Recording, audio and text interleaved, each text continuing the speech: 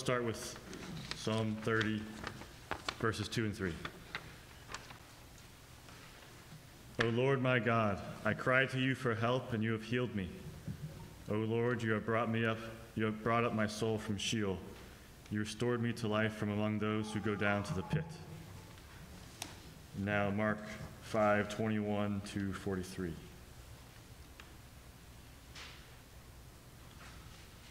And when Jesus had crossed again in the boat to the other side, a great crowd gathered about him, and he was beside the sea. Then came one of the rulers of the synagogue, Jairus by name, and seeing him, he fell at his feet and implored him earnestly, saying, "My little daughter is at the point of death. Come and lay your hands on her, so that she may be made well and live." And he went with him. And a great crowd followed him and thronged about him. And there was a woman who had had a discharge of blood for 12 years, and who had suffered much under many physicians, and had spent all that she had, and was no better, but rather grew worse. She had heard the reports about Jesus, and came up behind him in the crowd and touched his garment. For she said, "If I touch even his garments, I will be made well." And immediately the flow of blood dried up, and she felt in her body that she was healed of her disease. And Jesus, perceiving in himself that power had gone out from him, immediately turned about in the crowd and said, "Who touched my garments?" And his disciples said to him, "You see the crowd pressing around you, and yet you say, 'Who touched me?'" And he looked around to see who had done it. But the woman, knowing what had happened to her, came in fear and trembling and fell down before him and told him the whole truth. And he said to her, "Daughter, your faith has made you well. Go in peace and be healed of your disease." While he was still speaking, there came from the ruler's house some who said, "Your daughter is dead. Why trouble the teacher any further?" But overhearing what they said, Jesus said to the ruler of the synagogue, "Do not fear, only believe." And he allowed no one to follow him except Peter and James and John, the brother of James. They came to the house of the ruler of the synagogue, and Jesus saw a commotion, people weeping and wailing loudly. And when he had entered, he said to them, "Why are you making a commotion and weeping? The child is not dead, but sleeping." And they laughed at him. But he put them all outside and took the child's father and mother and those who were with him, and went in where the child was. Taking her by the hand, he said to her, "Talitha cumi," which means, "Little girl, I say to you, arise." And immediately the girl got up and began walking, for she was 12 years of age. And they were immediately overcome with amazement. And he strictly charged them that no one should know this, and told them to give her something to eat. This is the word of the Lord.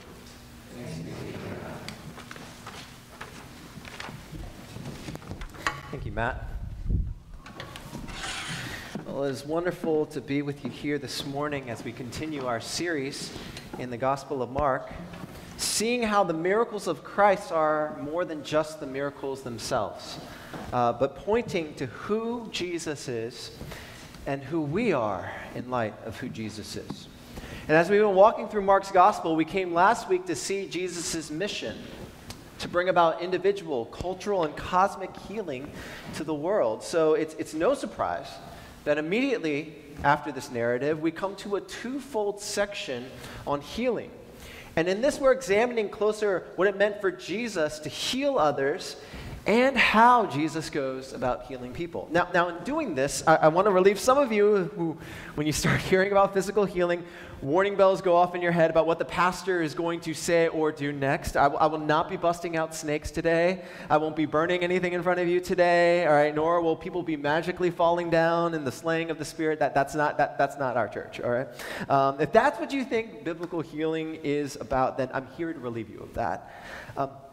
Jesus enacts healing and physical healing, not just to simply heal people of the ailment, but to demonstrate and show what Christ and his kingdom are all about, and the authority that Jesus has.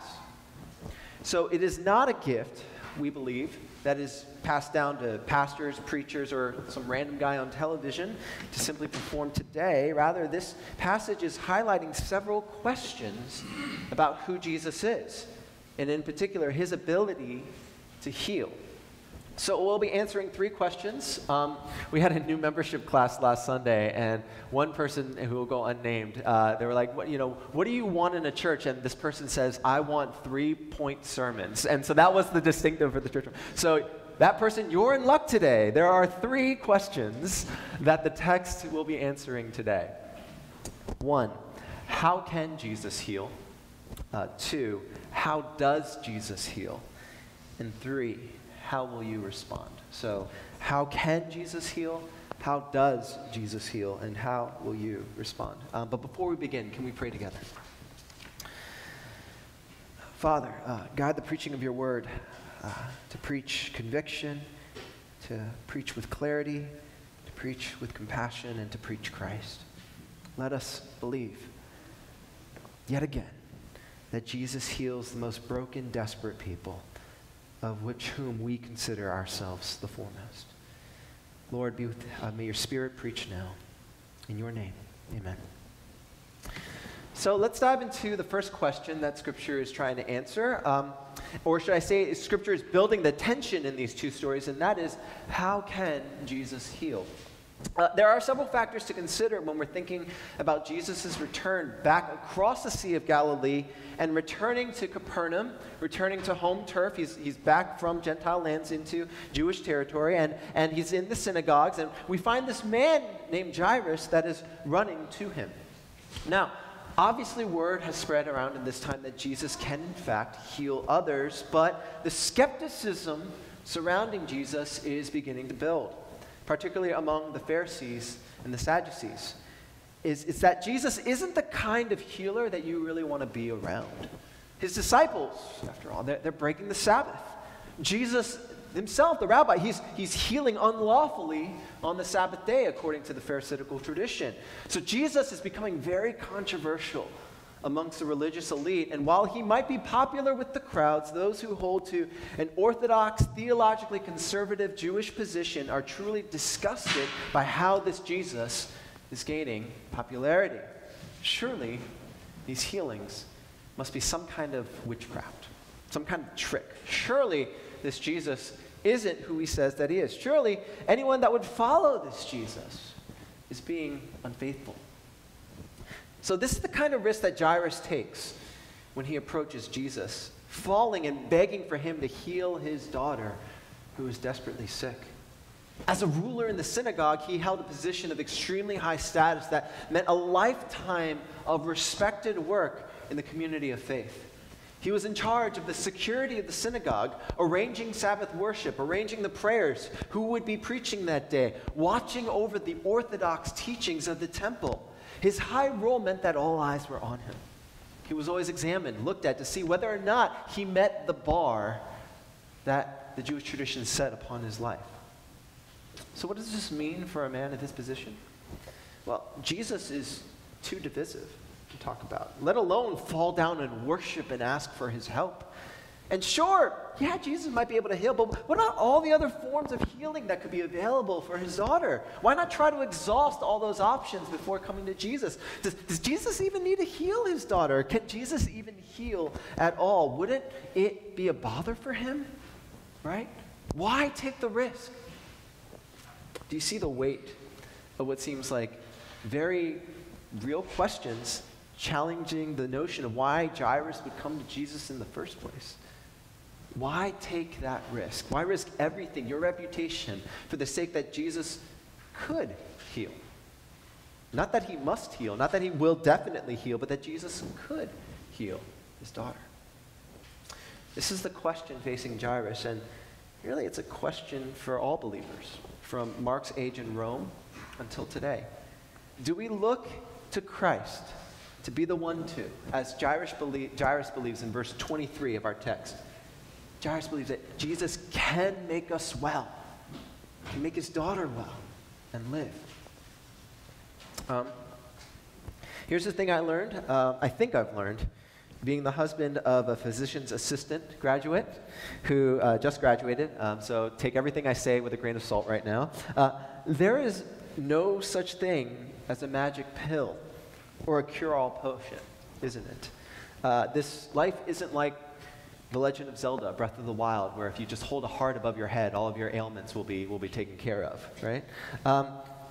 Often, my wife was telling me, in the case of, for example, arthritis, you're just trying to prevent the inevitability of decline rather than saying, oh, this procedure, this thing will promote full and complete healing. And another example of this, have you all seen those pharmaceutical drug commercials with all those smiling people, in the background? They're sort of living pain-free while the announcer is like hurriedly rushing through all the list of symptoms that can happen to you as you take the drug, right? That Ozempic commercial, right? This wonder pill to use to lower blood sugar for those with type 2 diabetes, high blood pressure, and then you hear the list of side effects. I actually looked up the side effects for Ozempic, and I'm just going to read them to you right now. Here's what this wonder pill could do to you.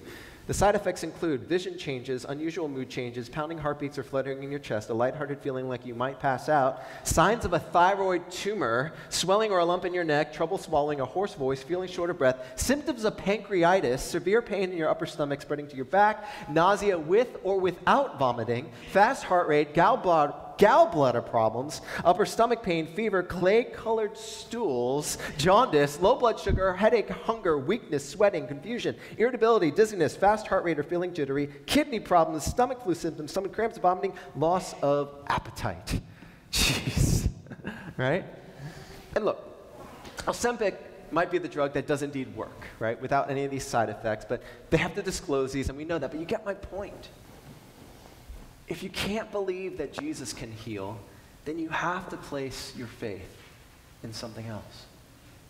And while modern medicine is a tremendous gift from the Lord, and we should use it, when life hits you with something that is just beyond the cuts and scrapes of life, and you face that something that challenges the very notion of your health itself, and you've got no answers, who do you turn to?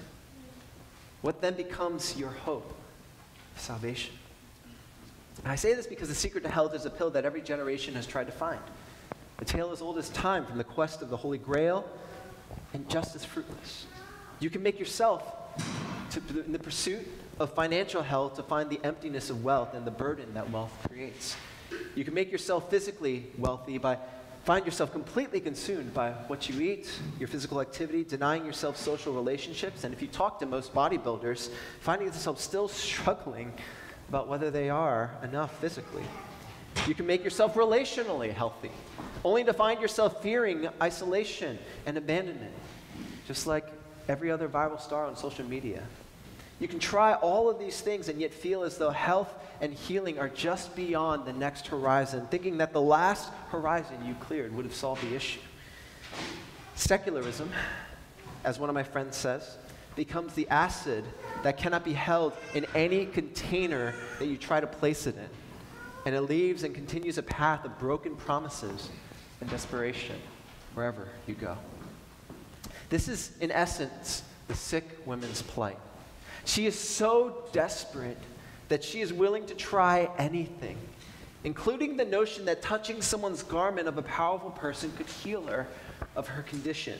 She tried every means to heal herself, even as going as so far to bankrupt her future so that she could be healed in the present. She would give anything for her condition to be made well again. It literally has become all-consuming in her life, her priorities. She desperately needs to see Jesus as the one who can heal. So in spite of Jesus' busy schedule and the crowds around her that would see her as unclean and see her acting unlawfully, being present with this blood discharge condition in the presence of a rabbi, she risks everything that she has to go to Jesus. She is desperate for the Jesus who can heal. For Jairus and this woman, maybe for us today, we need to realize that we can only come to Jesus when we realize there's nothing else that can heal us. There's no one else we can turn to fix that which we have discovered to be incurable. And it's not that physical, financial, social, and emotional health aren't important to take care of. Far from it. God uses natural means to heal and mend us, but when those actions become our source of identity and hope, we will find ourselves completely rattled when any one of those things becomes rocked. The stock market crashes. Our relationships with others become broken beyond repair. Maybe we suffer an injury that no doctor can fix. Maybe we face relational sadness and brokenness over and over again. We need to go to the only fountain of healing we can find and turn to Christ. We go to Jesus in desperation because we believe that it's truly only through his power and his grace that he can heal us. How can Jesus heal? Only if Jesus is exactly who he says that he is, and only if we are desperate enough to find him. Now, note that I am caveating here something truly important. It's the notion that Jesus can heal. Not that he must heal for us to believe. Not that he can't heal because we do not believe. Not that he won't heal because maybe we deny his power or we fear his goodness. That Jesus can heal because he is able and because he is good. But going to the extremes of Jesus being demanded to heal or the belief that Jesus can't heal, it renders God into a genie in a bottle that serves humanity rather than the God who is Lord over all. And if the God we worship, who knows more about our sufferings and trials than we do, the God who bore our sufferings on the cross, did not shy away from taking the curse of sin so that we might have life, then we must be ready to accept the possibility that Jesus might not heal us in the moment, but instead, he might give us something far greater. As one pastor said, either Jesus can heal me or Jesus will heal me. He will, and he's promised to give us renewed and restored bodies afterwards. He will use our trials and our situation, yes, even our suffering, for the greater advancement of the glory of his name, and he will give us the joy of being that much closer to being with God himself in heaven. See, at the core of our desperation of healing comes with it a wanting of control over what will make us healthy. We want to say that we had the power to make ourselves well. But if we truly are honest, healing can only come when we repent to the Lord of letting go of the control we try and have over our own state.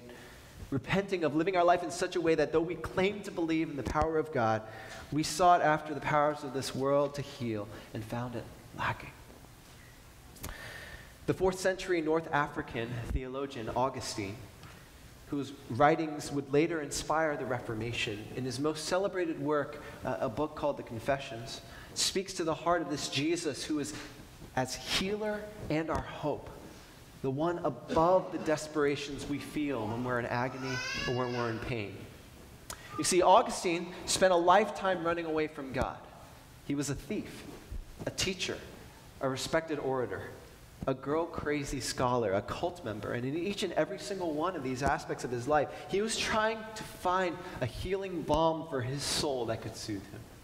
It was only through the humility he found in Christ, who bore our sufferings for us, that he realized the true meaning of Christ's healing hand in his life. He writes this, "Rightly then, it is my hope, strongly fixed on him, that thou wilt heal all my diseases by him who sitteth at thy right hand and maketh intercession for us. Else should I utterly despair. For numerous and great are my infirmities, yea, numerous and great are they, but thy medicine is greater." Church, I pray that we would know the answer to the first question today. That we become desperate to find ourselves looking to Jesus. How can Jesus heal? He can because of who he is.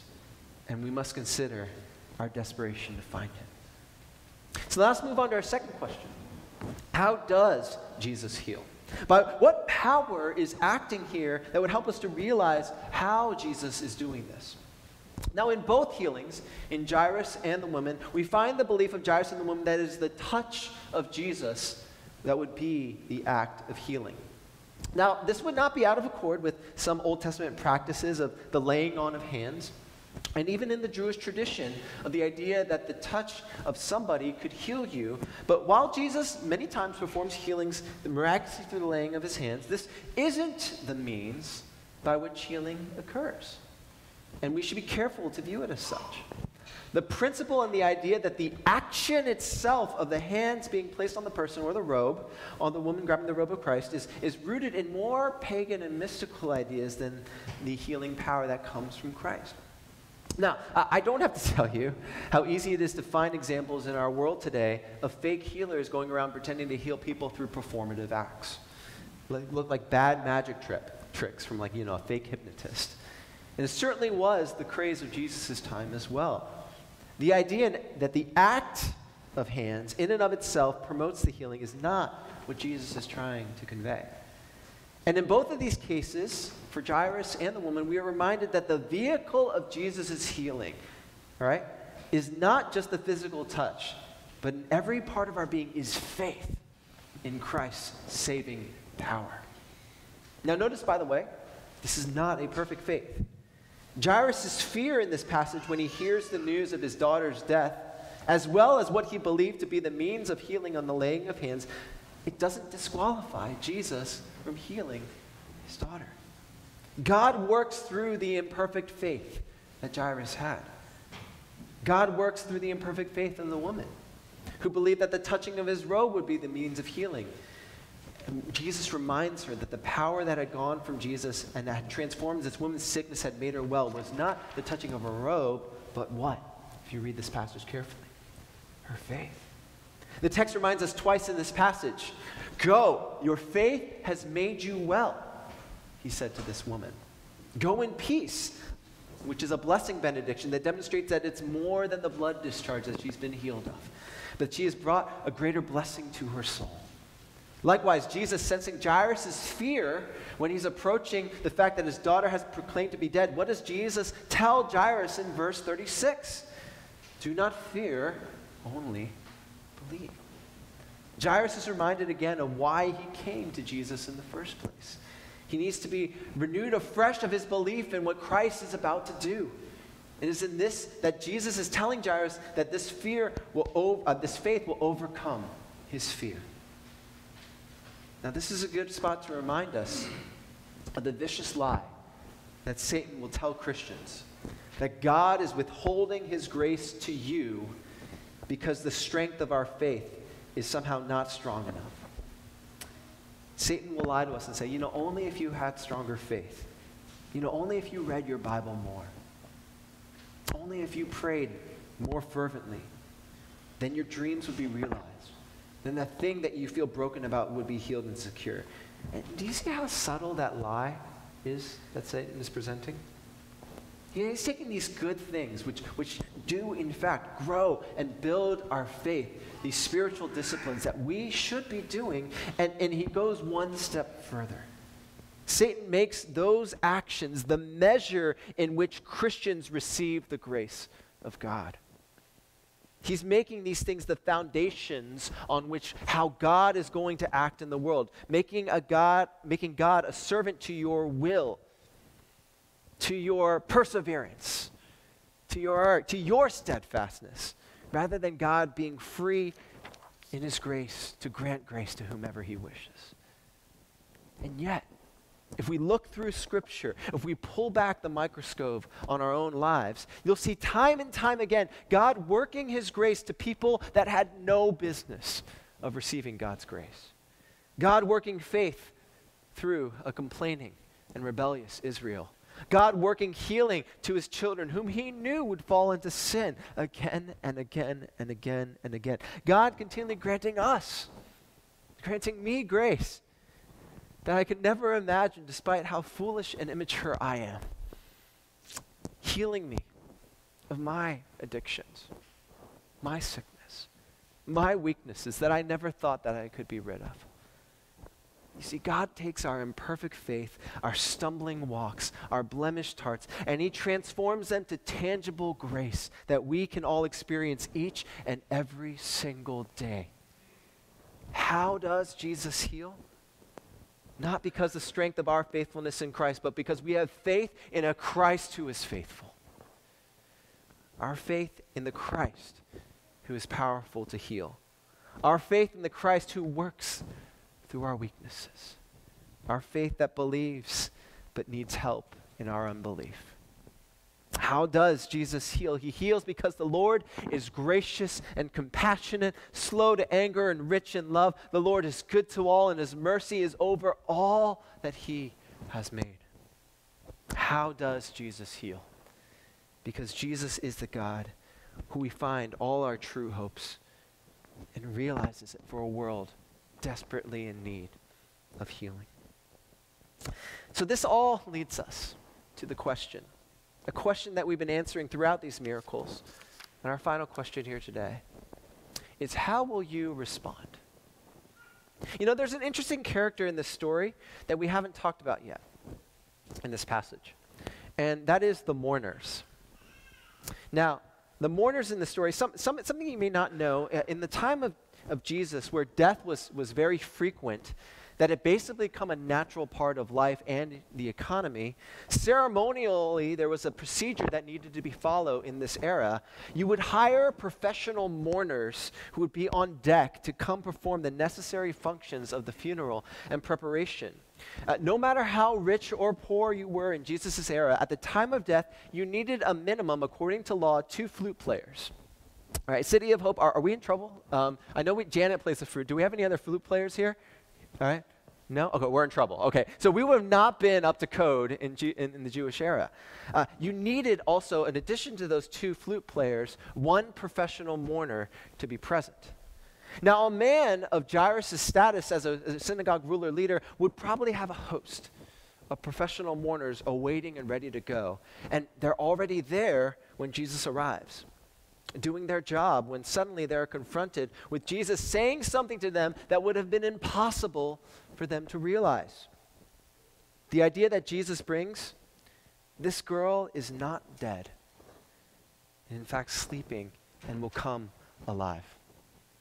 You do not need to weep and wail. Now you have to picture the sheer irony in this scene that is being presented right now.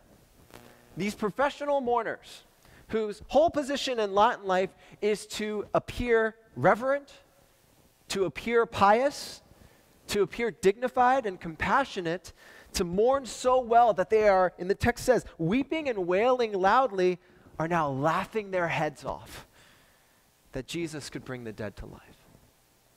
The juxtaposition in this scene is this emotional whiplash designed to tell you and show you that people who appear reverent, worshipful, dignified in ceremony, often when they come face to face with Jesus' power, they laugh in the face of it and deny Christ in that very moment when they should have realized who Jesus was.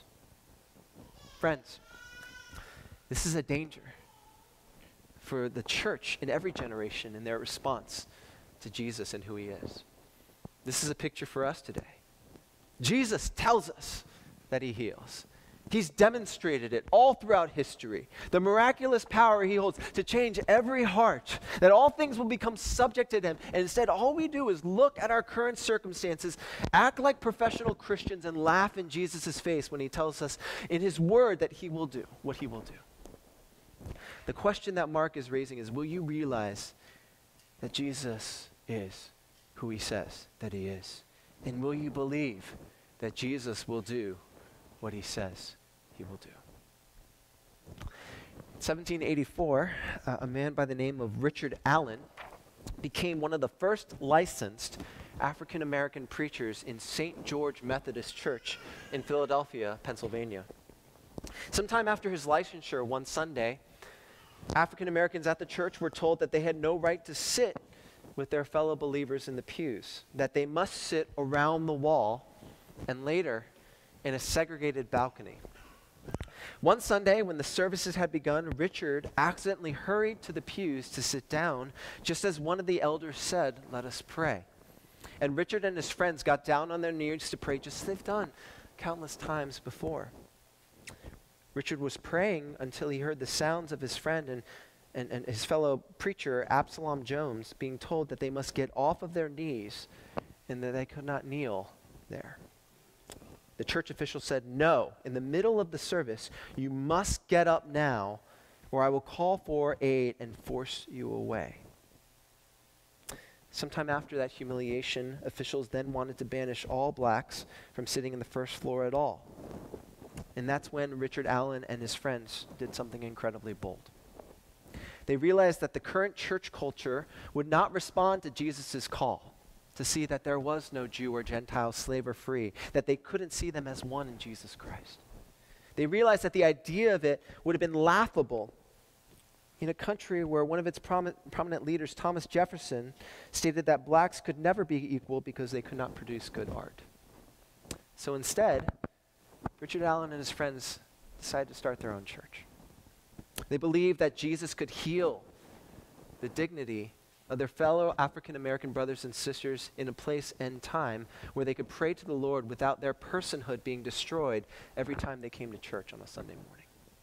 So Richard Allen bought an old blacksmith shop. He hauled it to a piece of land that he was able to purchase and handcrafted a pulpit, arranged the pews, and painted the walls and the brick of his new church. And in 1794, this church was dedicated and named Mother Bethel African Methodist Episcopal Church, the very foundations of the AME church that still exist today. In a time and place when the very thought of the idea would have been laughed at and jeered from professional Christians who could not see Jesus working and instead did everything in their power, in fact, to raise this church building that Richard Allen had built. Richard Allen believed in the power of Christ to heal a divide that seemed undividable. Today, the AME church still thrives today. And while we might lament the fact that Sunday worship still remains one of the most segregated hours in the country today, and we lament the conditions that made the notion of the AME church even necessary, we are reminded of how the church can press forward in a new way of healing and restoration that models Christ as the great healer. You see, if the response of today's text from us is to have faith that Jesus will do the miracle in your life if you just passively sit, you will have missed the point of the story that the Gospel of Mark is trying to give. You see, miracles had a function back in biblical times to demonstrate the authority of Jesus and his apostles. They were pointing to the kingdom that Jesus was establishing, showing that through him, his disciples, these healings were a sign of what the kingdom of God was going to look like. Now, since the apostles have established the church, and Scripture says that the testimony of Scripture is all that we need, we no longer believe that the authority to perform healing miracles through a minister is possible today. But God can do whatever he wants, and we pray and ask for God to heal and God to restore and God to make us well. Don't hear me not saying that God can't heal today. He can. But the notion that we need to go searching for a self-proclaimed apostle, a charismatic leader, or even expecting that from your new senior pastor to go and be the miracle is not only a wrongful expectation, but a clear laughing in the face of what Christ is calling the church to be in the here and now. Christ, instead of rather having us looking for signs and totems, has commanded the church to be a hospital for sinners. That while the physical nature of disease being cast out and dead coming back to life isn't something that we hold the keys to today, Christ has given the church the keys to his kingdom to point people to the one who can heal, to be the hands and feet of Christ. We have been given as his image bearers the role of considering how we can tell others about him. We can point people to the great physician and stand back and then see how God works miraculous things that we long to see. Lives being changed by the power of the Holy Spirit from spiritual death to spiritual life. Families who once rejected God, worshiping and praising God together. Marriages being restored that almost seem impossible to heal. Joy, when the feeling of joy has felt so inescapable and almost impossible to feel in the heart and mind, especially in our smartphone generation. When we gather here today as a community in Christ, as we carry all of these wounds and scars in our hearts and souls, the healing happens when we worship and praise and sing to a God and him who is faithful. Why? Because we are not ashamed of the gospel, because it's the power of God for those who believe. Christ heals. Christ saves. You and I are living testimonies to the miracle of God's grace. Christ gives us what we cannot even imagine or fathom, because this is how we respond to him. And as we see in this passage, as the mourners move from laughing to amazement, so we too as the church can make the world wonder about this Jesus who can heal. Christian, do you have a faith that is, even though as frail and small as a mustard seed, incomplete? Do you trust in the healing power of Jesus? How will you respond? My prayer for this church is that we see Jesus as the one who heals. No matter what you're facing or what you're struggling with today, we have faith in the faithful one. Let's pray together.